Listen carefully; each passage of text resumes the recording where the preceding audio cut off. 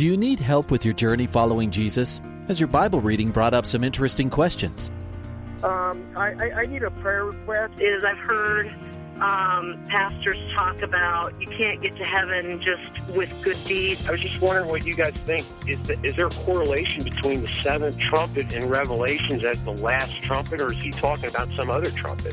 Finally, a place to get answers. We're ready to take your prayer request and answer your Bible questions. Call in at 303-690-3000.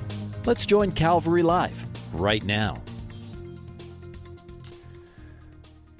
Well, good afternoon and welcome to Calvary Live. This is the radio call-in show where you can call in with your prayer requests, call in with your questions about the Bible, questions about church and church involvement, or maybe you heard something at church that you didn't quite agree with and you want to just know if it's actually biblical or not, and we can help answer that question for you. I've had people call in with questions about groups that they thought might be cults, and we've talked about those and kind of picked some of those things apart. Really anything and everything pertaining to your walk with the Lord, to church involvement, to questions about the scriptures. We would love to have the opportunity to discuss those things with you, as well as to pray for you with anything you may have going on, or if you've got somebody in your life that you need to get some prayer for. We would love to be involved with that. So the way that you can get connected with us is by calling in or texting in. The phone number to call in is 303-690-3000. Once again, that phone number is 303-690-3000. And you can call in and be on the air. We've got open lines right now. We'd love to have you call in and join us today. The way to text in is to text 720-336-0897. And you can just directly text your question to that number. Once again, the text line is 720-336-0897. And the call-in line is 303-690-3000. Would love to chat with you today. Would love to answer your questions. Here in Colorado, where I am, it is a snowy day. I'm actually up in the mountains of Colorado near Vail. My name's Pastor Nate Morris from Mountain Life Calvary Chapel in Vail, Colorado, and I'm looking out my window right now, and it is just dumping snow. So we're going to get some snow here this weekend. Should be good. If you have any questions about me or my ministry or a church that I'm involved in here, there's a couple places you can find out that information. Mountainlife.church is the name of our church website. So mountainlife.church is a great way to find out some more information there. You can also go to my personal website, which is pastornate.com. But I spell it a little bit different because domain names are kind of weird out there. So it's pastor and then the letter N followed by the number 8.com. So pastorn8.com. And I've got resources there, links to my podcast and blogs and a book that I wrote this last year. Would love to connect with you there. But for today, we would love to have you call in, and I'd love to help answer any questions you may have. So once again, the phone number to call is 303-690-3000, or the number to text in is 720-336-0897. Once again, you can call us at 303-690-3000, or you can text 720-336-0897. At our church, we've been going through the book of 1 John, which has been just a great study. I love the way that John communicates, the way that the Holy Spirit communicates through John, not only in his letters, but also in the book of John. It's one of my favorite, it is my favorite gospel, but just a great way to walk through that. And then going through 1 John has been a great study for us as a church. And just a little nugget that I wanted to share with you from our message this past Sunday. We were just talking about walking in obedience to God. And really like the fact that a lot of times when we feel like we are asked to obey God, when we feel like we're asked to obey the commandments that God gives us, we feel like that's a burden on us, and if it's something that there's this expectation in order to be saved, which really there's nothing further from the truth. We could never earn our way to God. We're saved by grace and grace alone. It's not by anything we could do, but by what he did on the cross. But after we're saved, our hearts should desire to obey God. See, we don't keep the commandments in order to be accepted. We keep the commandments because we are accepted. And in 1 John chapter 5, verse 3, this is what it says. It says, loving God means keeping his commandments. And his commandments are not burdensome. See, loving God, showing our love for God, means that we obey what he asks us to do. Jesus said it in John chapter 14, verse 15. If you love me, keep my commandments.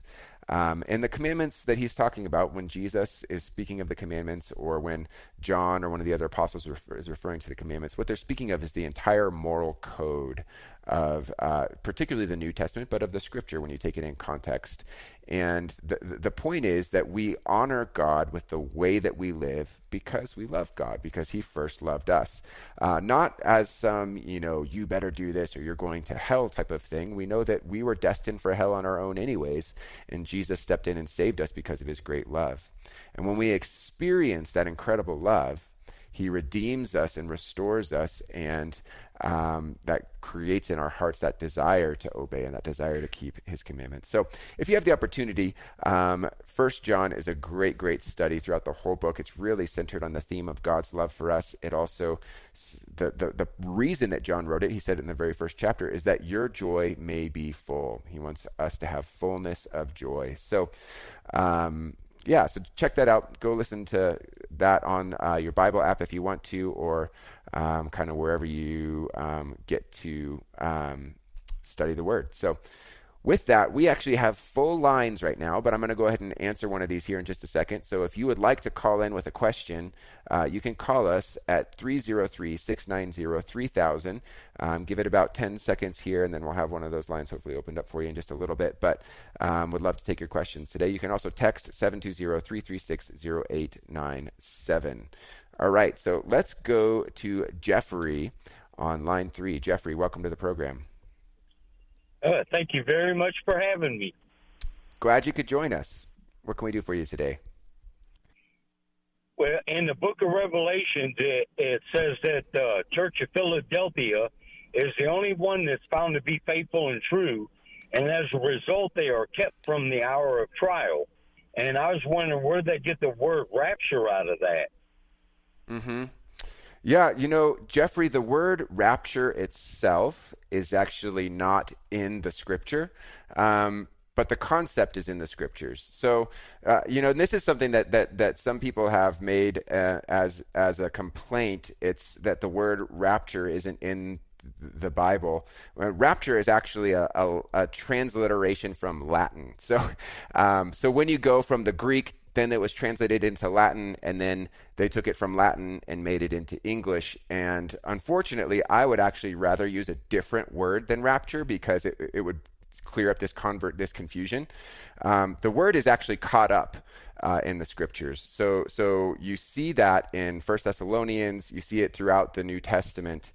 There's a Greek word for caught up, and that's the word that it's speaking of when we're talking about the rapture. And so I think that is something that people get pretty confused about, though, because they're like, well, I don't see the word rapture in my Bible. But it's not so much that the word's there, it's that the concept is there. And exactly what you're talking about, that the Church of Philadelphia would be spared from the hour of trial.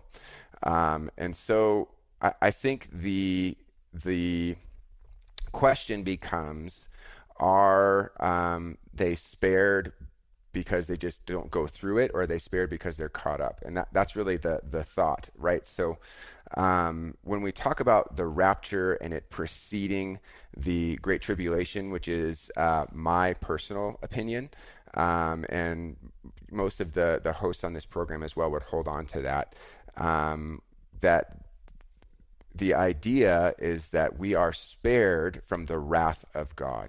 And it says that we're not appointed to wrath, but to attain salvation. And so that's kind of the picture that he's talking about there when you see that. Does that make sense, or is your question kind of beyond that? Yes, it does. We're protected by God, just like the Israelites were protected from the angel of death by the blood of the lamb that was smeared on the doorpost.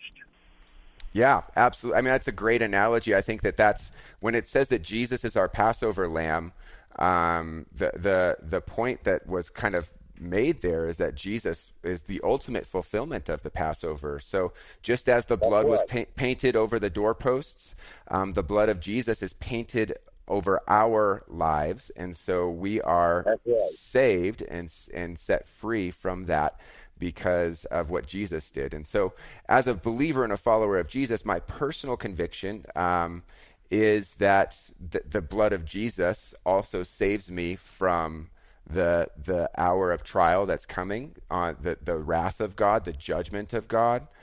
And I think that when we understand that, the rapture makes a lot more sense. The concept of the rapture. Again, I don't love the word because people get confused about it, but it is there, delivering us. The blood of Jesus is.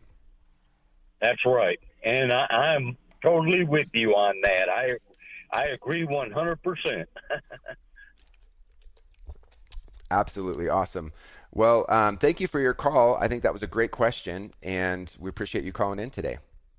Thank you for taking my call. All right. You have a great day. Thanks, Jeffrey. All right. Well, thanks for listening today. Once again, if you'd like to call us with a question, you can call 303-690-3000, or you can text us at 720-336-0897. Looks like we've got one line open right now. I'd like to go to Jacqueline on line 1. Jacqueline, welcome to the program. How are you doing?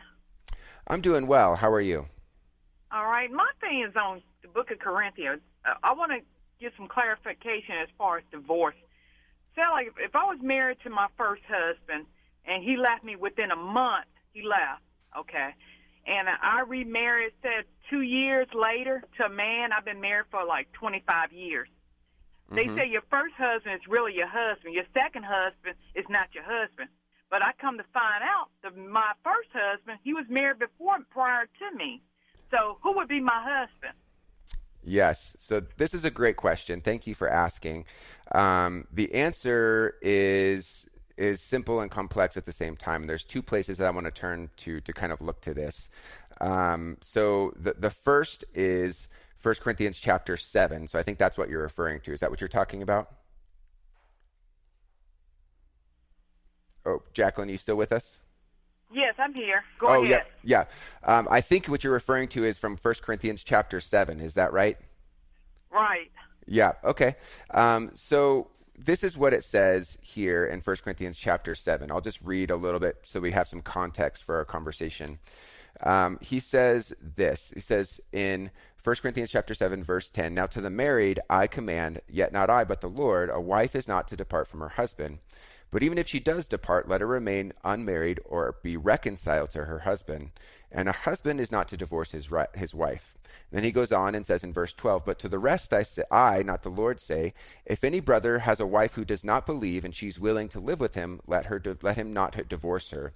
And a woman who has a husband who does not believe, if he's willing to live with her, let her not divorce him. For the unbelieving husband is sanctified by the wife, and the unbelieving wife is sanctified by the husband. Otherwise, your children would be unclean, but now they are holy." And then he goes on into this next section in verse 15 and says, "But if the unbeliever departs, let him depart. A brother or sister is not under bondage in such cases, but God has called us to peace." Okay, so this is the section that we're talking through, discussing marriage and whether when a divorce happens, if remarriage is permitted, and who are you really married to, and there's a couple different ways we could go with this. There's the one of, well, I was married 3 times, and who was I married to, officially. But really, when there's a divorce that happens, there's a breakdown in the marriage relationship, right? And so I don't think that you can actually say, well, I'm really still married to the first person, because at that point, once you've divorced and remarried, there has been unfaithfulness to that initial marriage that took place, right? And so that's the case with your first husband who was divorced before you that you didn't know about. As he entered into that relationship with you, he had fully broken off that relationship with his prior wife. And really what the point of it all is not who am I really married to because I was married before and all of that. The point is, how do we act today going forward with what we're doing. And really that's where these sections of scripture that speak to marriage are bringing us. It says in verse 15 of 1 Corinthians chapter 7, if the unbeliever departs, let him depart. A brother or sister is not under bondage in such cases. Essentially what he's saying is, hey, you shouldn't divorce your wife. You shouldn't divorce your husband. But if your husband leaves you and they depart and they go their way and they're not willing to be reconciled and they abandon the relationship, you're not under that bondage in those cases. So I think in your case specifically, you've been remarried for 25 years. Is that what you said? Correct. Yeah. Should I divorce my husband, my second husband, and stay single? No, not at all. No, I think that would be the opposite of the heart of God in this instance. Your first relationship that broke down because it sounds like your first husband abandoned you. Is that right? He left and kind of walked away from the relationship. Yeah. I think what you have there is exactly what it says in 1 Corinthians chapter 7, that he departed, and as he departed and you moved on with your relationship, you're not under that bondage anymore. You're now connected to your husband that you have right now. And there's a portion in scripture where Jesus is talking through this issue, not from divorce standpoint, but from a death and life standpoint, where, if in Jesus's day, if a woman was married to a man and her husband died, then his brother would be obligated to marry her so that they could have children to pass on the family line. So the question came to Jesus, well, what if the brother died and then the next brother died and the next brother died, And then it was the question was, who is she married to in heaven, in the kingdom, essentially in heaven, when they're all dead? And Jesus said, well, they're not married in the kingdom of heaven. And that's another question that we'll talk about another time. But marriage isn't the same in heaven as it is here. Marriage is a relationship, a covenant relationship with our spouse here on earth. It doesn't last into the next phase of life as we go into heaven. And we relate to each other and to God differently there than we do here on earth. And so the answer that Jesus gave is like, well, she's not really married to any of them in that instance. And so for you, where you're at right now, you are married to your husband for 25 years. You had a divorce in your past, which is unfortunate, but it doesn't condemn the relationship that you're in now. You are committed and have committed before God in this relationship, and that's the relationship that now that you're in, that God would have you be committed to. Does that make sense? Yeah, it makes sense. I just want to make sure, because I was telling my husband we might have to divorce after all these years. I want to live holy. Yeah. So I said, if we have to depart our way, we just have to go and we both stay single for the rest of our life. I want to be pleasing to God, and I have to know this. Yeah. And I think the command that Paul that we see there in 1 Corinthians 7 is essentially, he says this to discourage people from getting divorced. He says, if you just decide that you're going to walk away, essentially what your first husband did to you, if you walk away from a relationship like that, you don't get to just move on and get remarried again. Essentially what he's saying, if this was Paul talking to you and your first husband, he would be telling your first husband, hey, you don't get to just leave and go get remarried if you want to. If you're going to leave, you should be just living your life alone for the rest of your life. But in this instance, you're the one that was offended against. He walked away, you moved on, and I would not advise you to divorce now. I think that would break not only your hearts but God's heart. So okay. I just want to know. I just heard what he said to the Samaritan woman. Remember at the well, he said, you've been married so many times. And then remember he told her, I know the man you with is not your husband. Sin no more. I thought that she was married. And he was telling her to leave him and sin no more. Yeah, no.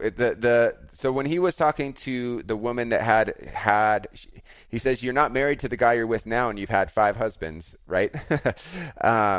He basically what he was doing is pointing out her pattern of sin in relationships, and she was just living with a guy. So the situation she was with right now is she was not married; she was living with a guy, which and I think that is a very clear sinful behavior. And so it wasn't so much that she was married and needed to divorce. That wasn't it at all.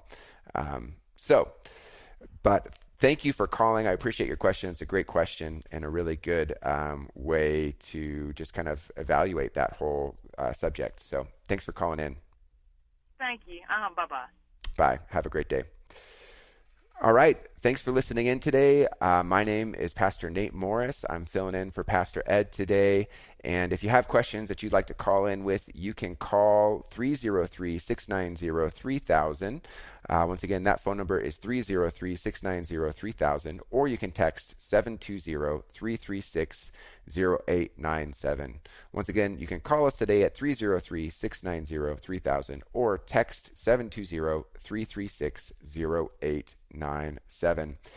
We're coming up on the break here in just a couple minutes, so I'm going to go ahead and let's go to Emma on line 2. Emma, welcome to the program. Hi, Pastor. Thank you. Yeah, thanks for calling in. First of all, I just wanted to say I thought it was super cool that you were talking about 1 John because the Lord put it on my heart yesterday and the day before to memorize 1 John 5. And so that has just been on my heart recently. But my question was, in James 1, verse 6, it says, but he must ask in faith without any doubting, for the one who doubts is like the surf of the sea, driven and tossed by the wind. My question was, how do we ask in faith without any doubting? Because when Jesus was talking to his disciples in Luke 17, he said that even if one of you has faith the size of a mustard seed, he can move mountains. So it kind of just seems unrealistic in a sense. Yeah. Okay. Yeah, that's a great question. And just on your first comment, James, 1 John chapter 5 is really, really great. I think it's a great one to memorize. And that's actually where we're at our church right now, is going through 1 John chapter 5. So that's awesome. I love when God does little things like that. So super cool. As far as James 1 and talking about asking in faith with no doubting, I think that there are a couple of things to think about here. First, faith is an action, really, more so than it is a feeling. So when we read about faith in the scriptures, it's talking about having faith or walking by faith or engaging in faith, not so much that we have like a feeling of faith that just wells up. Now, I believe that there is the gift of faith that certain people just have from the Holy Spirit, and that certain people are given for a certain time by the Holy Spirit. And we all have a measure of faith, right, that we've been given, and we have the ability to walk in that. But I think that the point of what he's saying in James here is not that we would just not experience the feeling of doubt, but that we wouldn't live in the place of walking in doubt. So I'll give you an example from my own life.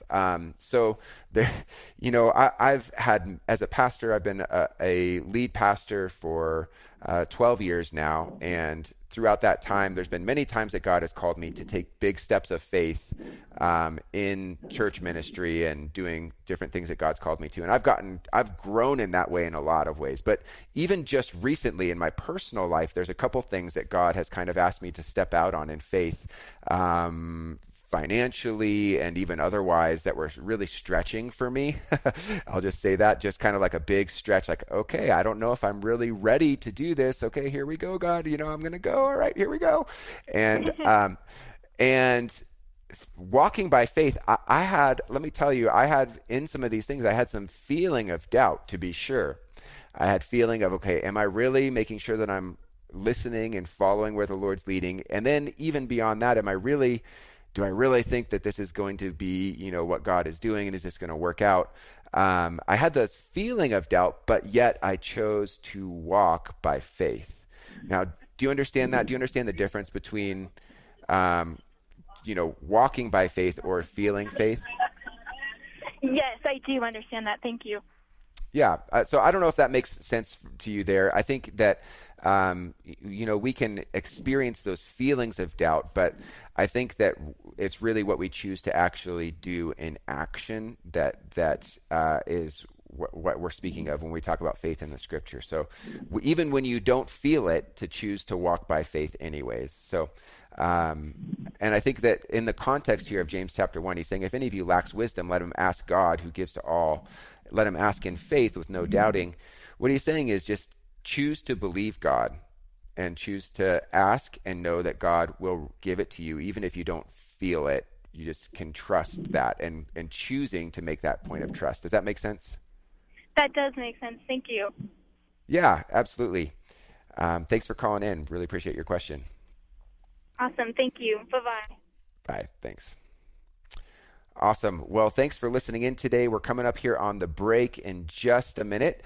If you would like to call in with a question, we would love to talk with you about that. You can call us at 303-690-3000, or you can text 720-336-0897. And we're going to go ahead and go to Anna on line 3. Anna, welcome to the program. Hi, I'm Anna. Thanks for taking my call. Anna, sorry. Thanks for being on the call. No, that's okay. Yes, hi. So I have a question on Ephesians 6:10, the whole armor of God. Mm-hmm. I am reading a book on spiritual warfare, and I am to a chapter in the book, and it lists principalities, powers or authorities, rulers of darkness of this world, spiritual wickedness in high places, as ranking, and it lists principalities as like one of the highest rankings, and then it lists spiritual wickedness in high places as the bottom under Satan. I wanted to know if this ranking is correct. So what's do you mind if I ask what the name of the book is that you're reading? Yeah, of course. It's called Identifying the Hierarchy of Satan. Okay. So I think that we do see from Scripture that there is some form of hierarchy of angelic and demonic beings. We do see that. But in the Scriptures, we don't see a clear delineation of what these things are. And so as far as what that book is telling you in that specific section in Ephesians 6, it's not intending to give us a hierarchy of angels and demons.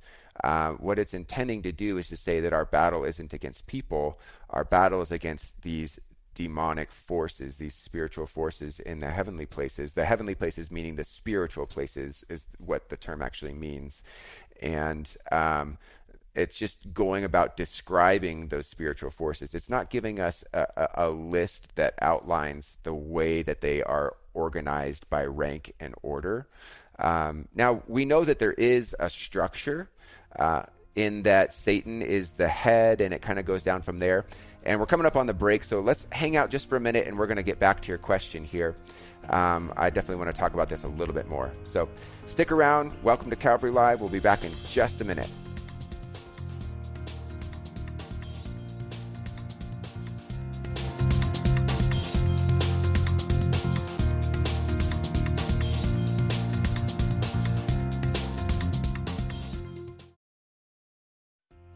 Welcome back to Calvary Live. Give us a call at 303-690-3000 or text us at 720-336-0897.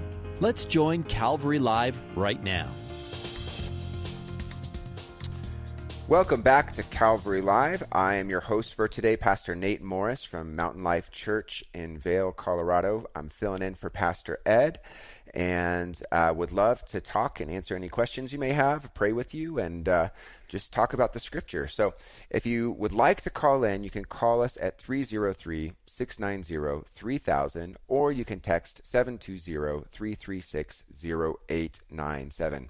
I know our lines are staying pretty full today, so if you haven't gotten through yet, please try calling again. We would love to talk with you. And we were talking with Anna, regarding hierarchies of angels and demons. Anna, are you still with us? Yes, I am. Hi. Awesome. Thanks for sticking around. So I think the thing that a lot of people like to do when it comes to spiritual warfare is make it about the enemy rather than about God. And this is where I think that we can get really off base, is because when we spend too much time studying the enemy, we don't spend enough time studying God and growing in our relationship with God. And we get to a point where we're kind of wrapped up in these things about demons. And I think this is possibly where this book has come from. I don't know this author. I looked up the book briefly. I don't know the author or their theology, but I do know that I would not feel comfortable dividing those spiritual forces into the categories that they have based off the scriptures that they're using. I think it's a stretch, probably at best, if that makes sense. Okay. Yes, that's why I wanted to call and get some clarification, because I've never heard that before. Yeah. So, yeah, that's why I just wanted to call and see what is going on. Yeah, no, that totally makes sense. And I would say, personally, I don't know the author, and so I can't speak to that, but I would say the minute that I read something like that, I would probably say, maybe this isn't the book that I want to be reading when it comes to spiritual warfare. Maybe I'll look into something else. There are, that said, there are, hierarchies of demons and of angels. We know that. It just isn't super clear in the scripture what those hierarchies are. And so when we start trying to impose our own thoughts and ideas on that, really we're getting outside of what the Bible actually says, and we're trying to, what ends up happening is a lot of times those people will then say, well, if you're fighting this kind of demon, this is what you need to do. And if you're fighting that kind of demon, that's what you need to do. And that's not the way that we do spiritual warfare. The way that we do spiritual warfare is by leaning on the Holy Spirit and by drawing close to God and recognizing, we talked about, I've talked about a couple times today, 1 John chapter 5 speaks to this very powerfully, actually. This is what it says in 1 John chapter 5, verse 4. It says, "For whatever is born of God overcomes the world. And this is the victory that has overcome the world, our faith. Who is he who overcomes the world but he who believes that Jesus is the Son of God?" And the world is under the sway of the wicked one, under the enemy, right? And so when it's talking about overcoming the world, that includes the spiritual forces of wickedness in the heavenly places. And so as believers, we don't fight for victory. We fight from victory that Jesus purchased at the cross. And Satan is a defeated foe. And so I think Ephesians 6 is key, and it's huge, and you want to put on the whole armor of God, but we don't need to really get into dissecting the different orders of demons and all of those things. We can just know that Satan runs when we resist him in the name of Jesus. That's what it says in James. Resist the devil and he'll flee from you. So it doesn't matter whether I'm talking to Satan himself or whether I'm talking to some, third level demon that's engaging in spiritual warfare. The reality is he doesn't stand a chance against my God, and I don't have to fear or worry or understand even who it is that I'm talking to. Does that make sense? Yes, I love that. Thank you. Awesome. Well, great question, and I'm glad you called in with that, because there are definitely people out there who kind of put these thoughts out there, and it's easy to just say, well, okay, well, this is what somebody's saying, maybe this is true. So I think we always want to go back to the Word. So I think that that was a great thought calling in today and asking about that. Right, that book is going in the trash. So, okay. All right, awesome. Okay, thank you. Yeah, thank you for calling in. All right, have a great day, you. Anna.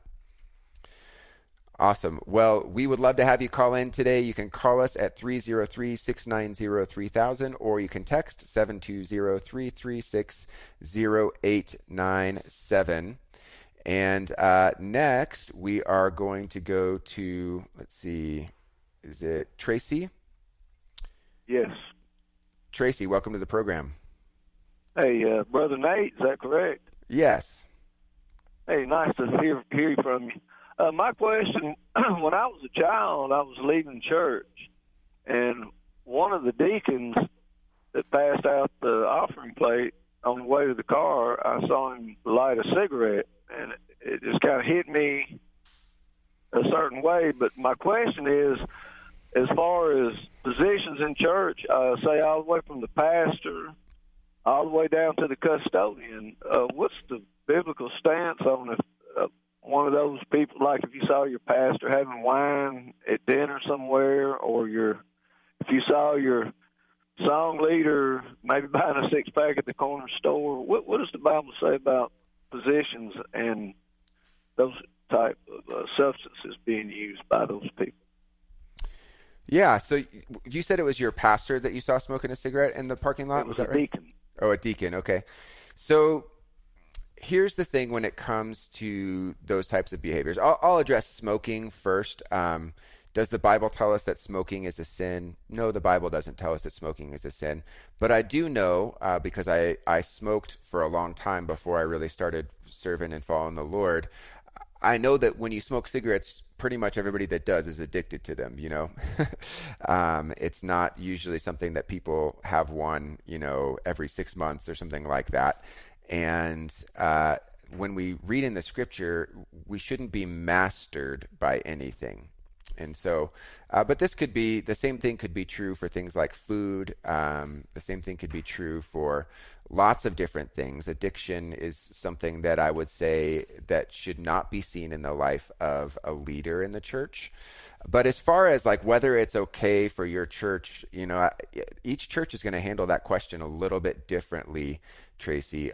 You know, there are some churches that have a very hard and fast line that if you are a leader, you are not allowed to smoke, you're not allowed to drink, you're not allowed to watch R-rated movies. I mean, the line gets changed depending on the church that you're at. And so I think that if that's a concern that you have, I would talk to your leadership at your church and just say, you know, what is the line for leadership in our church?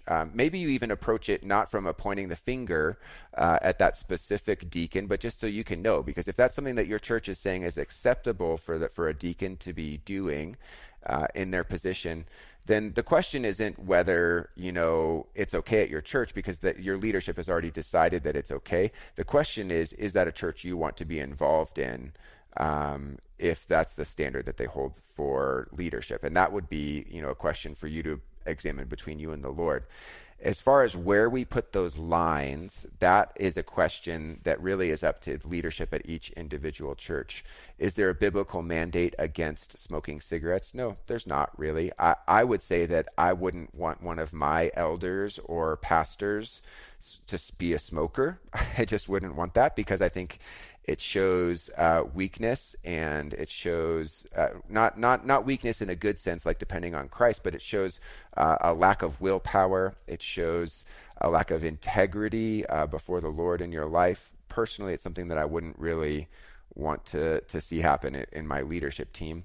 And then the question you brought up as far as alcohol goes, the scripture doesn't say that a leader or a pastor should not drink any wine or drink any alcohol, but it does say that a leader should not be given to wine and should not be given to alcohol. And so, you know, for me, I have a line that I don't want to be at a restaurant and have somebody see me drinking a glass of wine and then be stumbled by that. So for my perspective, I think that that's a line that I wouldn't want to cross. I would hold that with my staff as well. I mean, I wouldn't want somebody to be, you know, out, you know, sitting at the bar having a beer and then somebody from church to see them and be totally stumbled by that. And testimony. Yeah, I think that what's more important for me. But that said, other churches that hold still biblically sound, solid doctrine hold different lines on that. And so I think that's going to be up to each individual church leadership, and for you guys to figure out, for them to figure out. And then I think when you are involved in that church, you can ask those questions and say, is this a line? And you might even be the one to ask your leadership, you know, is it all right for our deacons to smoke or drink or whatever it is? And they might say, well, I don't know. We haven't really thought about that or addressed that. Maybe you'll spur a conversation that they need to have anyways. I think the way that the Lord could use a person like that effectively? I think the Lord can use anybody effectively. But I think that when it comes to being in leadership, I don't want to be somebody that's going to possibly cause somebody else to stumble.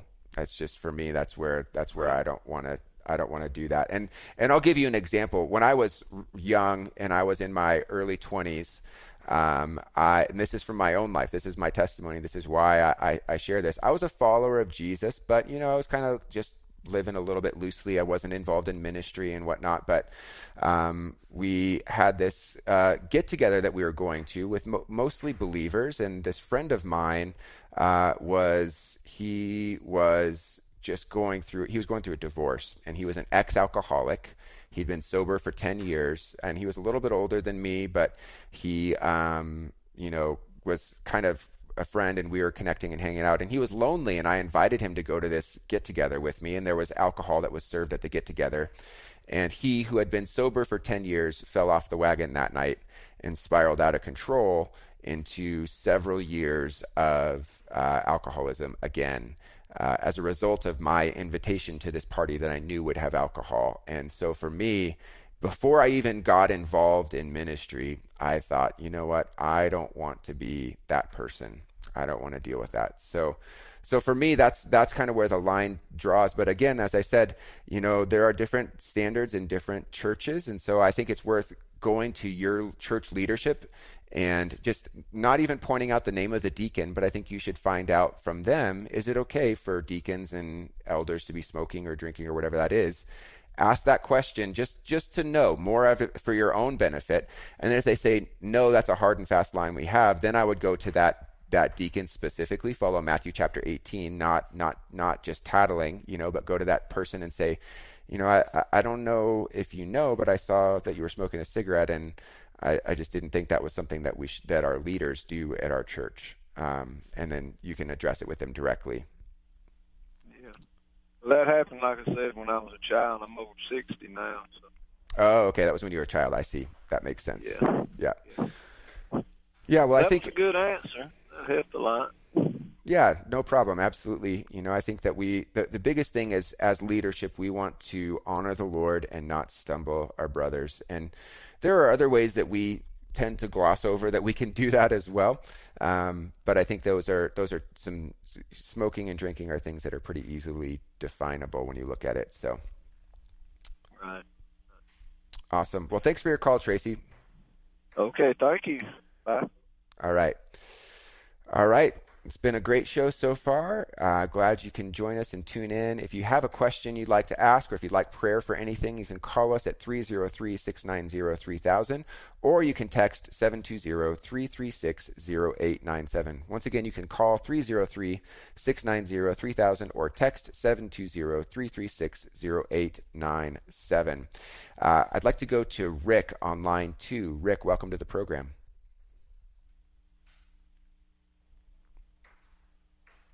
Rick, are you with us still?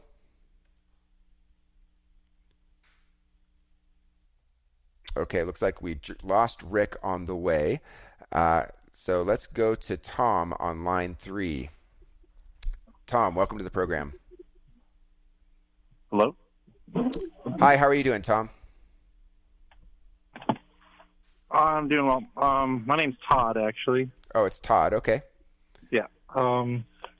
So my question is, I have a prodigal son in my family. Okay. And I'm really concerned for his well-being, obviously. And, I'm kind of stuck in a place where do I stand my ground as a parental figure and be that positive role model to kind of be a testimony of Jesus in his life? And where do I, the other side of that line is, God doesn't force himself into our lives. He wants us to want him and draws us closer to him. I'm kind of stuck on where to go. Yeah. Well, I think, this is something where you're going to have to really lean on the direction of the Holy Spirit in your specific instance, because when someone's in that spot and they're kind of living as a prodigal, they've walked away and they're not following the Lord, exactly what you said, there's two sides to it. One, you want to make sure that they are in a good spot, but two, at the same time, if you come down too hard on them, you could push them away. And so the biggest and best thing you can do, and I know this doesn't sound like it's something that you can do, but the biggest thing you can do is pray. Pray, pray, pray, pray, pray. And I know that doesn't feel like doing something, but it is. And that doesn't mean that you shouldn't do other things, but I think that we often put prayer as kind of the last resort, and really it's our first and best option, our first and best ability to do anything. And so I just know in my own life, I was a prodigal myself through my high school years, and my mom prayed and prayed and prayed and prayed and prayed for me.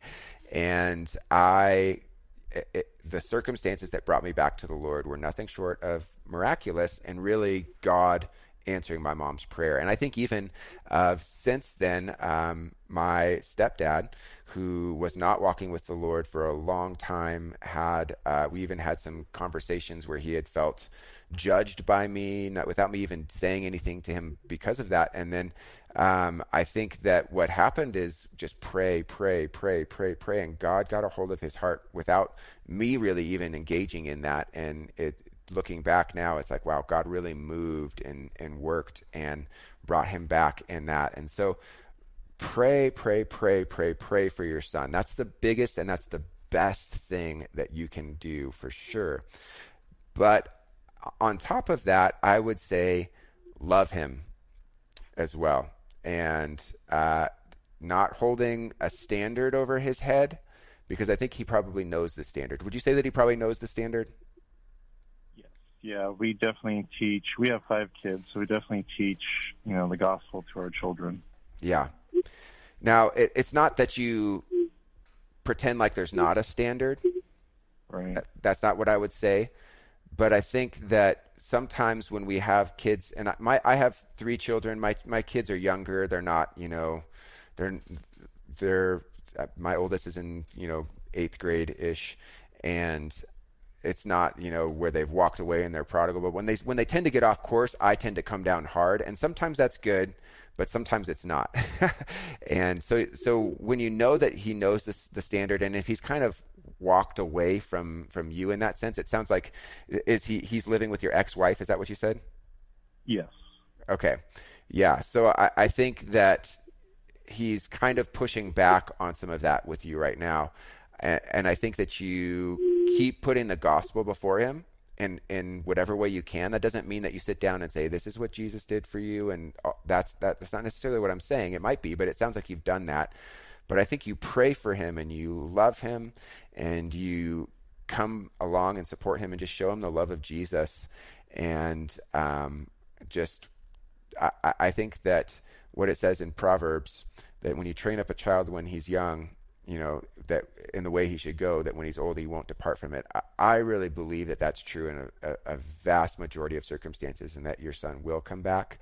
And I know it's hard right now, but I think if you could just pray and love him and continue just to pour into him, and think about your role right now is not to be the law to your son, but to be the grace of God to your son. Because he knows the law. He was raised up to know the truth and the standard, right? And not that he doesn't know the grace of God now, but I think that that's where you can speak that grace into his life. Sure, absolutely. I definitely pray a lot for him, and pray for all my children. The only thing to combat really is his mother is a non-believer, so it's hard to communicate with him. Yeah, definitely. That makes sense. Well, can I pray for you and pray for him before we go today? Yes, please. Thanks. Okay. What's your son's name? Aiden. Okay. Lord, we just come before you right now and we lift up Aiden to you, Lord, and we know that you know exactly where he's at. You know his heart. You know what he's going through, Lord, and we know that you love him. You love him even more than Todd does, Lord, and you want to meet him and draw him to yourself, and you want to speak into his life. And so I pray right now that you would get a hold of his heart, Lord. I pray that you would draw him to yourself. I pray that you would put other believers in his life that would speak truth into his life as well, Lord. And I pray that you would just give Todd the words that you would have him share with his son, Lord. I pray that you would speak through him. I pray that you would give him just the grace and love that comes from you, Lord, to pour out on his son. And I pray that you would bring him back, that you would bring him in. And I pray over Todd, Lord, I pray that you would just bring him comfort and peace in this time, that he would be able to rest and trust his son into your hands, Lord, and to just know that you have him and that you're working. And Lord, I pray that you would do it soon, Lord. I pray that you would do what you need to do to get a hold of his heart. In Jesus' name, amen. Amen. Thanks for calling, Todd. Appreciate your call. Definitely keep praying for Aiden for sure. So we are coming up close to the end of the program. We probably got time for a couple more calls. And if you'd like to call in, you can call us at 303-690-3000, or you can text 720-336-0897. Would love to pray with you. Would love to talk about any questions you may have about the scriptures as well. So let's go to Matthew. Matthew, welcome to the... Good. How are you doing? I'm good, brother. Thank you for having me on. Yeah, absolutely. So my question is, what would be your take on prosperity and the speak it, believe it, receive it teaching? Because there's two sides to the coin on this, right? You have one side where people say, that God wants everybody, all his children to prosper and to be in health and to be healed and delivered. But then they take the extreme route, perverting the word and saying that we are gods when we are not God. Then you have the other side of the coin where those pastors, they say that, God doesn't want everybody to prosper and that God doesn't want to heal everybody, that everybody's not going to get healed, and that's not biblical at all when you look at the scriptures.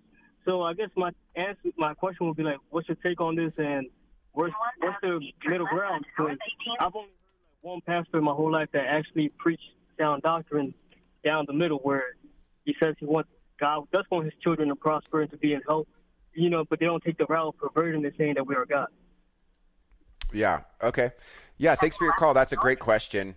I think your GPS might be talking to us in the background. So we might, if you don't mind, if you could turn that off, that's great. If not, we can mute you just when I'm talking, and then we'll pull you back up when I bring you back in.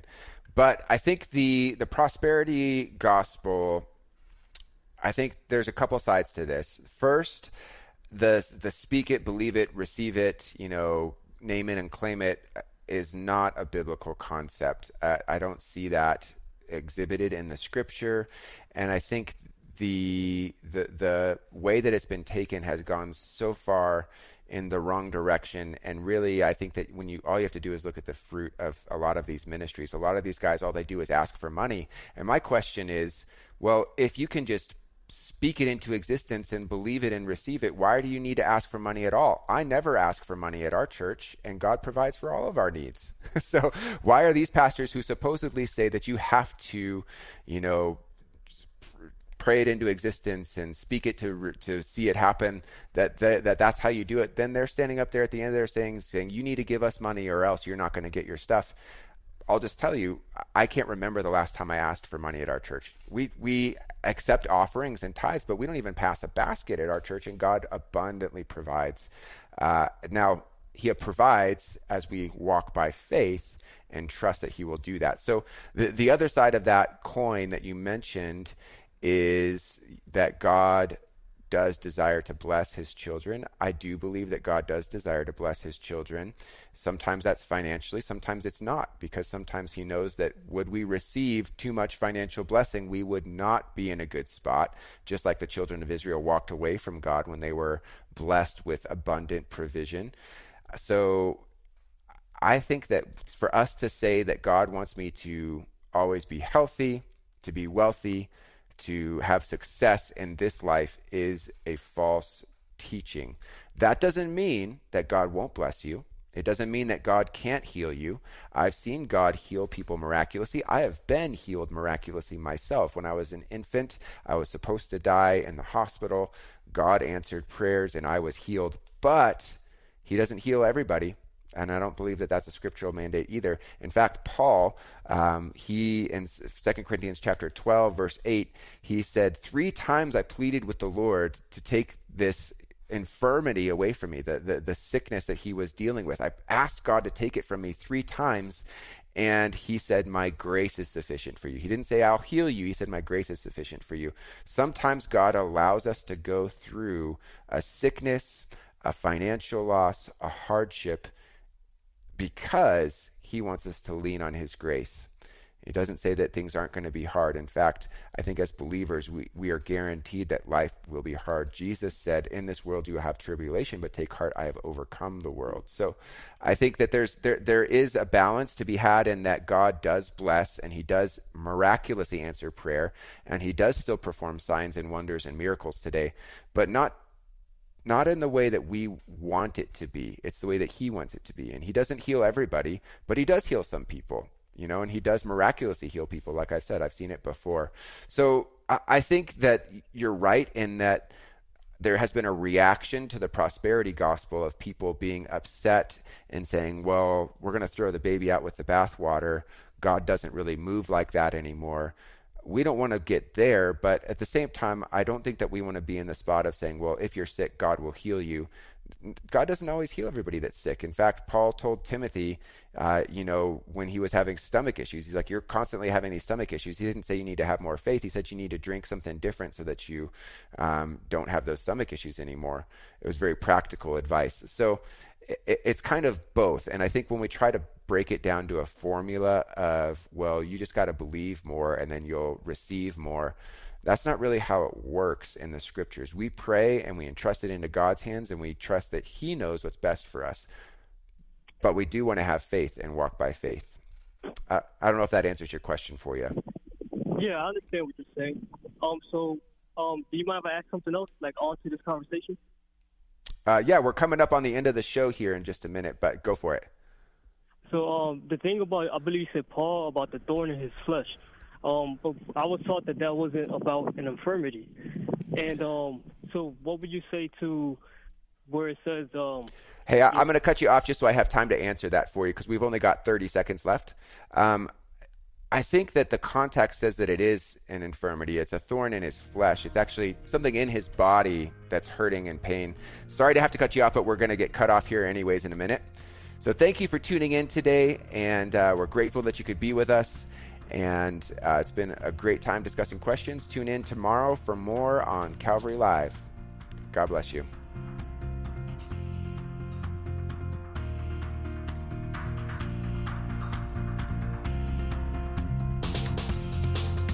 You've been listening to Calvary Live. Tune in next time for prayer and God's Word.